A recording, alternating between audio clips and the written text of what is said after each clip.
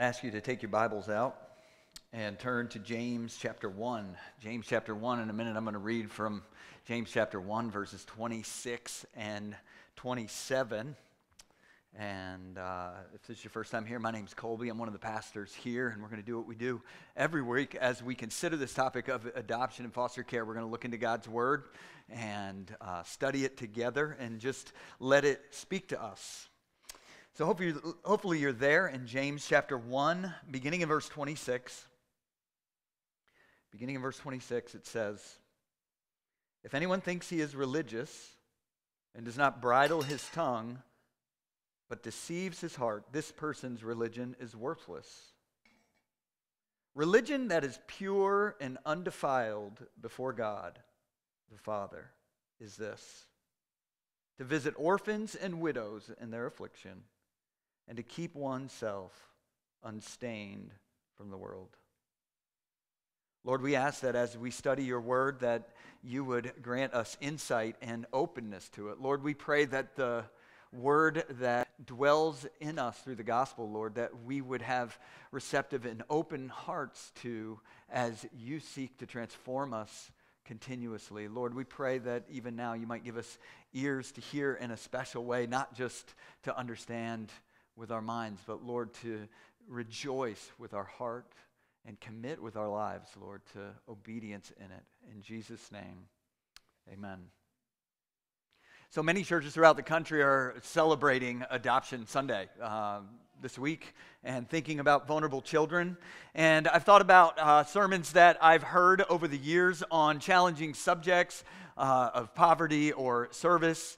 And I've thought about some of the ways that we motivate one another. And I thought, probably you're sitting here thinking, okay, this is a monumental task, being an adoptive parent, being a foster parent. Thinking about some of these issues feels like a monumental task that you're not sure that you're ready for or interested in.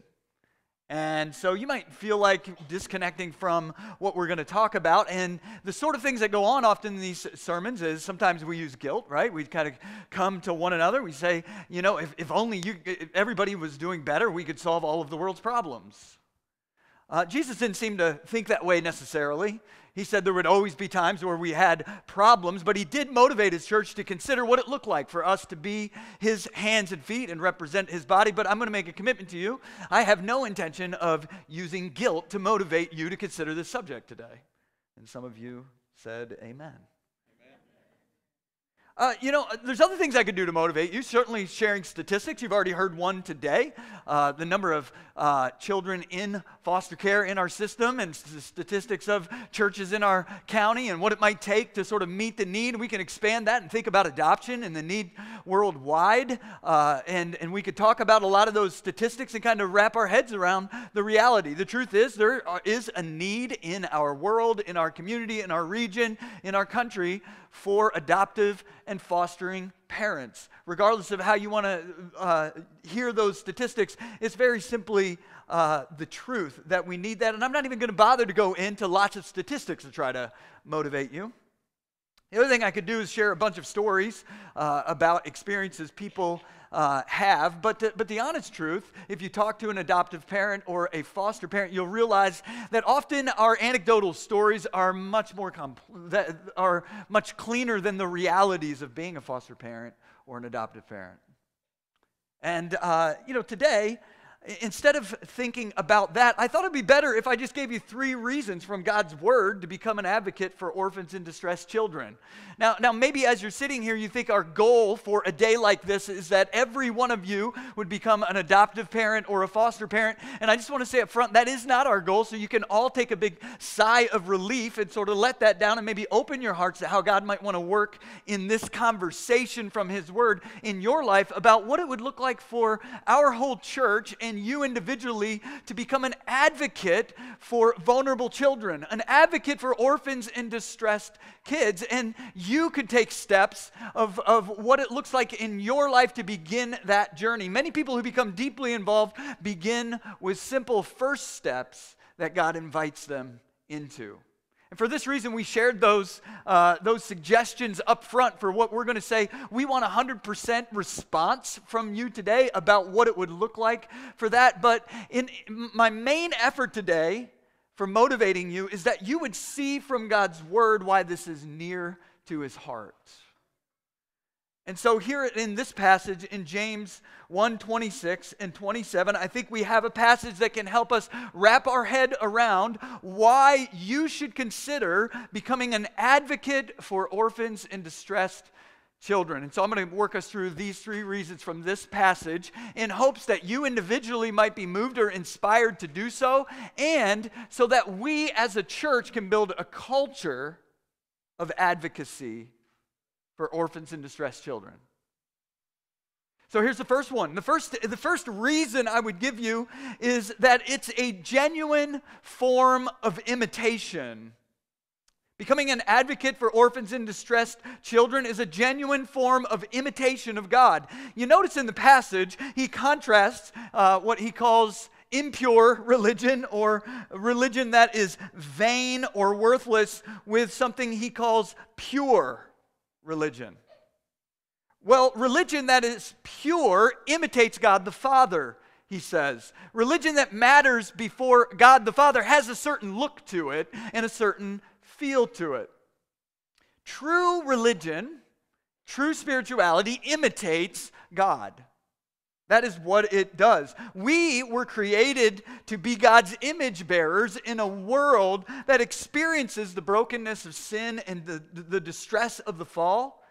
And genuine spirituality seeks to really pattern our life after God, to imitate God by caring about the things that he repeatedly says he cares about. So the reason James identifies, and you notice this in the text, he says, beginning in verse 27, religion that is pure and undefiled before God the Father looks like this. And so if we're gonna have a genuine spirituality as individuals or as a body of Christ, something that we could say is sincere, it's gonna have a certain look if we consider what's true before God the Father. Now, the reason James identifies caring for orphans and widows in their distress with pure religion is because he's summarizing an emphasis that is found from cover to cover in the revelation of God's Word. You notice, think about it. He boils it down, and when he begins to talk about pure and undefiled religion, right at the bullseye of that is caring for vulnerable children. Now, granted, he does say some other things. He talks about widows in their distress, avoiding worldliness. But one of the obvious categories he has here is caring for vulnerable children. Now, I think for most of us, if we started getting, we said, what's at the heart of living out a pure religion, we probably wouldn't go there. James, though, does. And it made me ask the question, why does James do that? Well, I just went ahead and I use the ESV Bible.org. It's like online if I'm working on a sermon. I've got my paper Bible open, but that's where I do things like concordance searches. And I thought, I wonder what it says about the fatherless in the Bible. And I typed in the word fatherless, and I was kind of amazed, honestly, just spending time over the past week reading all these passages throughout the Bible where it mentions the fatherless. It usually mentions them with three categories that we're to be concerned about: the fatherless, widows who can't care for themselves, and sojourners or refugees. It's like a triad in the Old Testament. It's shocking how often you see this group and how God's people are to care for them. But, it's interesting. So I just started thinking about, how does the Bible show us that this is repeatedly something that God expresses as close to his heart? And I just figured I'm going to run you through that so that you can see that really caring for vulnerable children is imitation of God and true religion. Go ahead to the next slide. Just kind of run through some of these passages. We saw it in the passage we read this morning, Psalm 68, 5, and 6. It describes God as Father of the fatherless. Here, in the midst of corporate worship of God, the psalmist has a repeated theme that shows up multiple times in the Psalms. It's this celebration of the character of God, and he's not just saying that caring for the fatherless is something that God does, it's that it's deeply part of his identity. He is a father of the fatherless, and protector of widows is God in his holy habitation. You notice at the end of that phrase it says, this is what God is like, a father to the fatherless in his holy habitation. You know, I really wish it would have just used plainer language in the translation, because that in his holy habitation means like God when he is in his dwelling. When God is at home, being who God is, he's a father to the fatherless. You know, who we are at home, in a sense, you could say, is who we are most sincerely. You know, when we're not putting on any projection for anyone else around us and we're just in our habitation. And here the psalmist celebrates that God, when he's at home, just relaxing, resting, what is he like? And it's using imagery, right? He's a father to the fatherless. That's what he cares about. Psalm 146, verse 9. You know, you see it all throughout the Psalms. The Lord watches over the sojourners. He upholds the widow and the fatherless, but the way of the wicked he brings to ruin. Psalm 10:14. But you do see, for you know mischief and vexation, he says of God, that you may take it into your hands to do something about it. To you, the helpless commits himself. You have been a helper of the fatherless. This is the kind of worship that is going on in the Psalms. Now, the reason David is so clear to say this about God and about God's help for the fatherless in the Psalms is because God himself advocates continuously in the preceding giving of the law to his people in the Old Testament for the fatherless. As a part of the instruction to his people, before they go into the promised land, he gives them this instruction in Exodus 22, where he is advocating for the fatherless. You shall not wrong a sojourner or oppress him, for you were sojourners in the land of Egypt. You shall not mistreat any widow or fatherless child. If you do mistreat them and they cry out to me, I will surely hear their cry. He even warns in that passage as it completes itself of judgment on those who ignore it. In Deuteronomy, again, God himself is described as one who cares about justice for the fatherless. Recognizing that they haven't chosen this position for themselves, he calls for his people to react by providing what they should have had. That's what he means by justice here. For the Lord your God is God of gods and Lord of lords, the great, the mighty, and awesome God, who is not partial and takes no bribe. He executes justice for the fatherless and the widow and loves the sojourner, giving him food and clothing. So God's instruction to his people in the promised land was that they were to be concerned about vulnerable children, about the fatherless as a major concern, and he describes himself that way even in Deuteronomy. Later in the prophets, when God's people have gone astray, the people of Israel have now gone into idolatry. They failed to genuinely worship God, yet they keep up the ceremony of worship. God sends prophets to speak to them about what's wrong at the heart of their religious life. And it's seen in part in their lack of concern for the fatherless.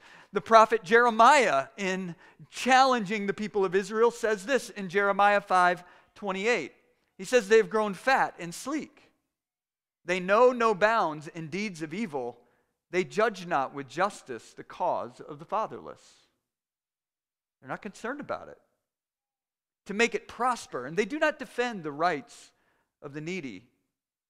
At that time, many continued to practice outward rituals of religion, what we might call vain religion, in the temple of God, but God tells them actually in Isaiah chapter 1 to quit doing that. He says, I would rather you quit your outward rituals until you really realize what's at my heart. It's actually, it's interesting. He says he wants them to do away with their outward displays. What he would rather see is to, among other things, that they would bring justice to the fatherless. Isaiah 1:16 and 17, his instruction to them, after telling them that he's sick, he literally describes it as he's sick and tired of their worship services. And he says, wash yourselves, make yourselves clean, remove the evil of your deeds from before my eyes, cease to do evil, learn to do good, seek justice, correct oppression, bring justice to the fatherless, plead the widow's cause. To finish out what the Old Testament says. Malachi 3, 1 through 7 indicates that when the Messiah comes, when God would send his Savior, when the Messiah comes, we'll either be transformed by his refining fire into the image of God, people of sincere religious conviction, or we should expect judgment as those who have neglected his words. Listen to how that judgment is described. If you reject being refined by God's heart and God's image and an imitator of him, then I will draw near to you for judgment. I will be a swift witness against those who oppress the hired worker and his wages, the widow and the fatherless, against those who thrust aside the sojourner and do not fear me, says the Lord of hosts. So listen, I want you to hear this. So James, when he talks about pure religion, he's just echoing what the Old Testament for us, and maybe even more importantly, for you as an individual, for us as a church, as the people of God, it's a real path for experiencing transformation. Religion that is pure, James is going to show us, transforms us by calling us to challenging outward obediences. It's really interesting. Now to see this point, we're going to need to get inside what James is doing. So let's look closely here at the text. We need to get inside the argument James is making in this part of his letter to the churches. Look with me in the text. The statement here in verses 26 through 27 comes at the end of a longer passage that begins back in verse 21 with the word therefore. So find that if you've got James open or if you're on your phone. Here in verse 21, let's have a look at how he sets us up, how this ends a section that is important to James. Beginning in verse 21, James is concerned with helping us do something important related to the gospel of Jesus. Here's what he wants to help us do. In his own words, he says that we need to receive with meekness the implanted word which is able to save our souls. So verse 21, put away all filthiness and rampant wickedness and receive with meekness the implanted word which is able to save your souls. Now listen, let's not move too quickly through here. This is James and his theology at work here. What is James doing? This is James' theology on display, his theology of how the gospel transforms and changes us. And so we're going to look closely at that as we walk through. Let's think about it. Now, James is saying that the key for you and I to real transformation is for the word of the gospel that has been implanted in us at initial faith, that brings genuine salvation, that we would experience that salvation in our souls through an ongoing receptivity. So what he says is, here's how salvation works. The gospel is implanted in us by faith as we trust in Christ, but then we experience its transforming power as we remain receptive to that gospel word in us. As that gospel picture of who God is and what life is really about takes root in us and has been implanted in us by faith, the goal is for that then to align everything else in our life, including our doing, with that. And through that to transform us. Now, James is pointing this out to us. So he's saying that the key to real transformation is for this word of the gospel that's been planted in us at initial faith to bring genuine salvation to our souls through ongoing receptivity. This is key for James. Salvation is both a gift given and implanted in us through faith and a transformation experienced. Now, I'm going to slow us down for a second. Salvation is a gift given through faith in Jesus and a transformation that we experience as that faith is worked out into reality.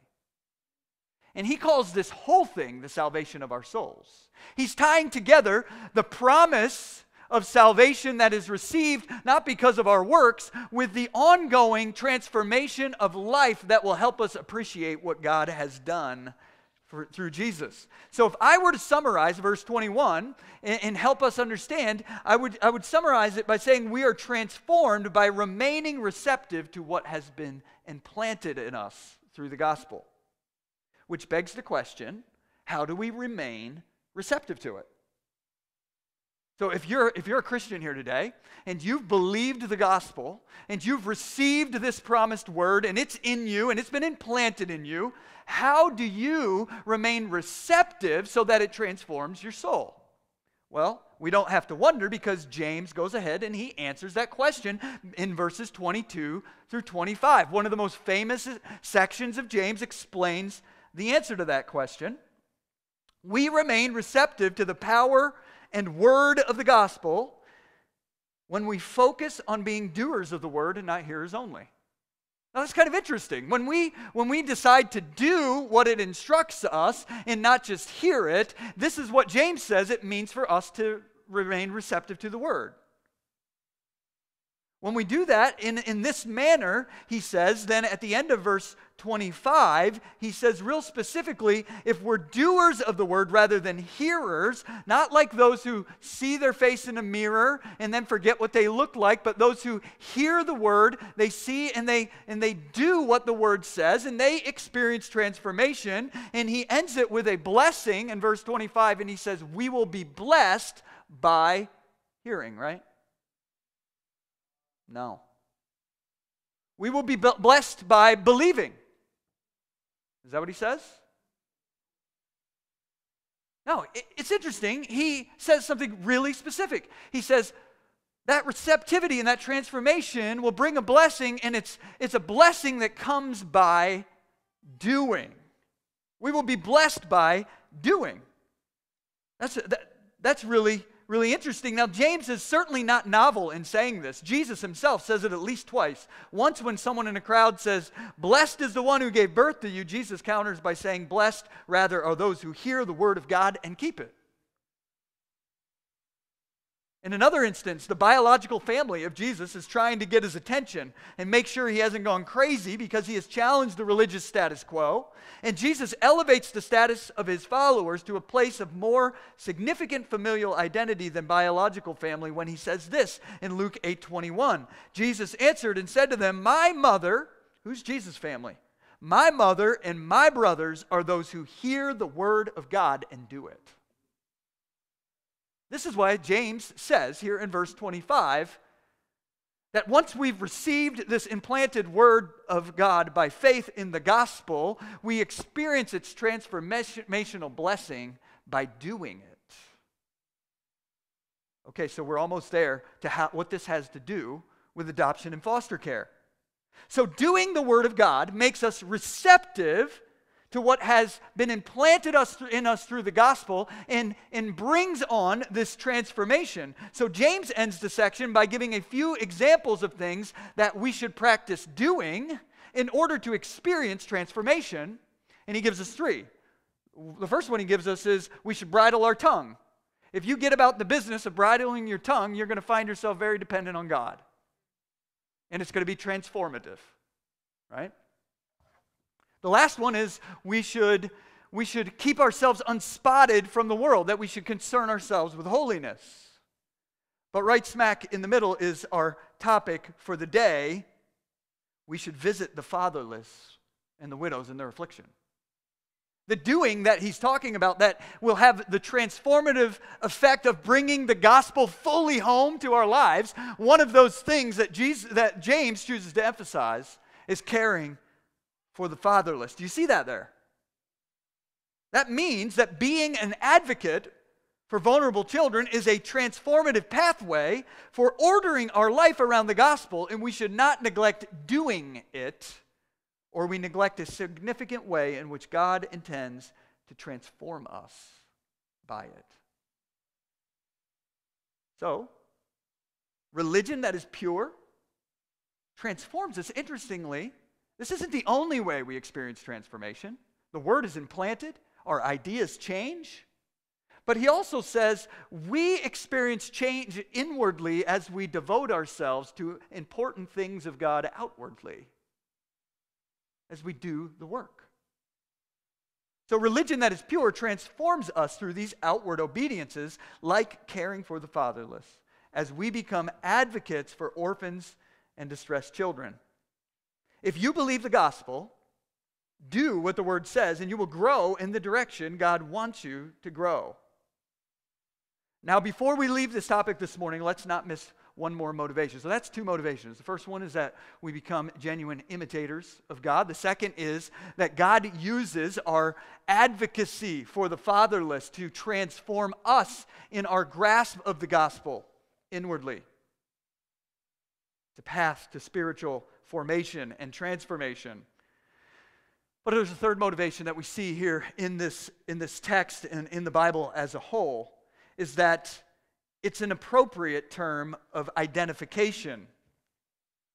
Religion that is pure reminds us of our spiritual identity. Here is what I mean when I say that fatherless, orphan, adopted is an appropriate term of identification. I mean that adoption mirrors in physical reality what is substantially true for us in spiritual reality. Maybe you've never understood this. Let me say that again. It's an appropriate term of identification for us. Fatherless, orphans, received, welcomed. This is our story. Adoption mirrors in physical reality what is true for all of us spiritually. We are urged to become advocates for fatherless children ultimately, so that in their story, we more clearly see our true identity in Christ. That through the distress of sin and the fall, we were orphans to the family of God. That's who we are. Listen, we had no father that could give us birth into the family of God because our fathers were spiritually dead like Adam and unable to do so, to grant us into spiritual life. At the fall in the garden and every day from there forward, we could be born physically, but we came into life spiritually dead because we were born among a spiritually dead people who were bankrupt to care for our deepest need.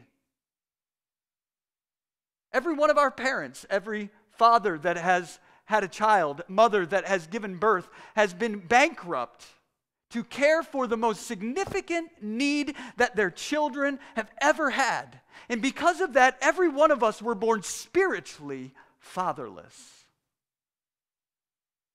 Spiritually speaking, our parents and families could not meet our deepest need and will never be able to. If we were ever to have the hope of being made spiritually alive, we would need a different father. That's what the Bible teaches us. We would need to be brought into a different family. If that family were like the families of the world, we would have a problem. But I'm here to tell you today that you have an offer from a spiritual family. That father is a father to the fatherless, a defender of the weak. And in that family, there is a son that didn't count his status as the truly begotten son as something to hold on to, but came and visited us when we were spiritually lost and dead and without hope and destitute. And that son did not even spare his own life, but gave it up for us at the cross so that the effects of sin might be destroyed and we might, through faith in his offer, become sons and daughters of his heavenly Father. And we're told that by faith in Jesus Christ shed blood on the cross, we receive the Holy Spirit, which the Spirit is called the Spirit of adoption in Romans 8. When it says in Romans 8:15 and 16, "For you did not receive the spirit of slavery to fall back into fear, but you have received the spirit of adoption as sons, by whom we cry, Abba, Father." The Spirit himself bears witness through Jesus with our spirit that we are children of God, spiritually alive, and welcomed into a family we could have never given to ourselves. You see, advocacy for vulnerable children, for the fatherless, brings us face to face with the true reality of our lives and the true promise of the gospel. That God sought us out, that his Son went into the highways and byways of life where we were destitute with no hope of giving us spiritual life, and he found us there.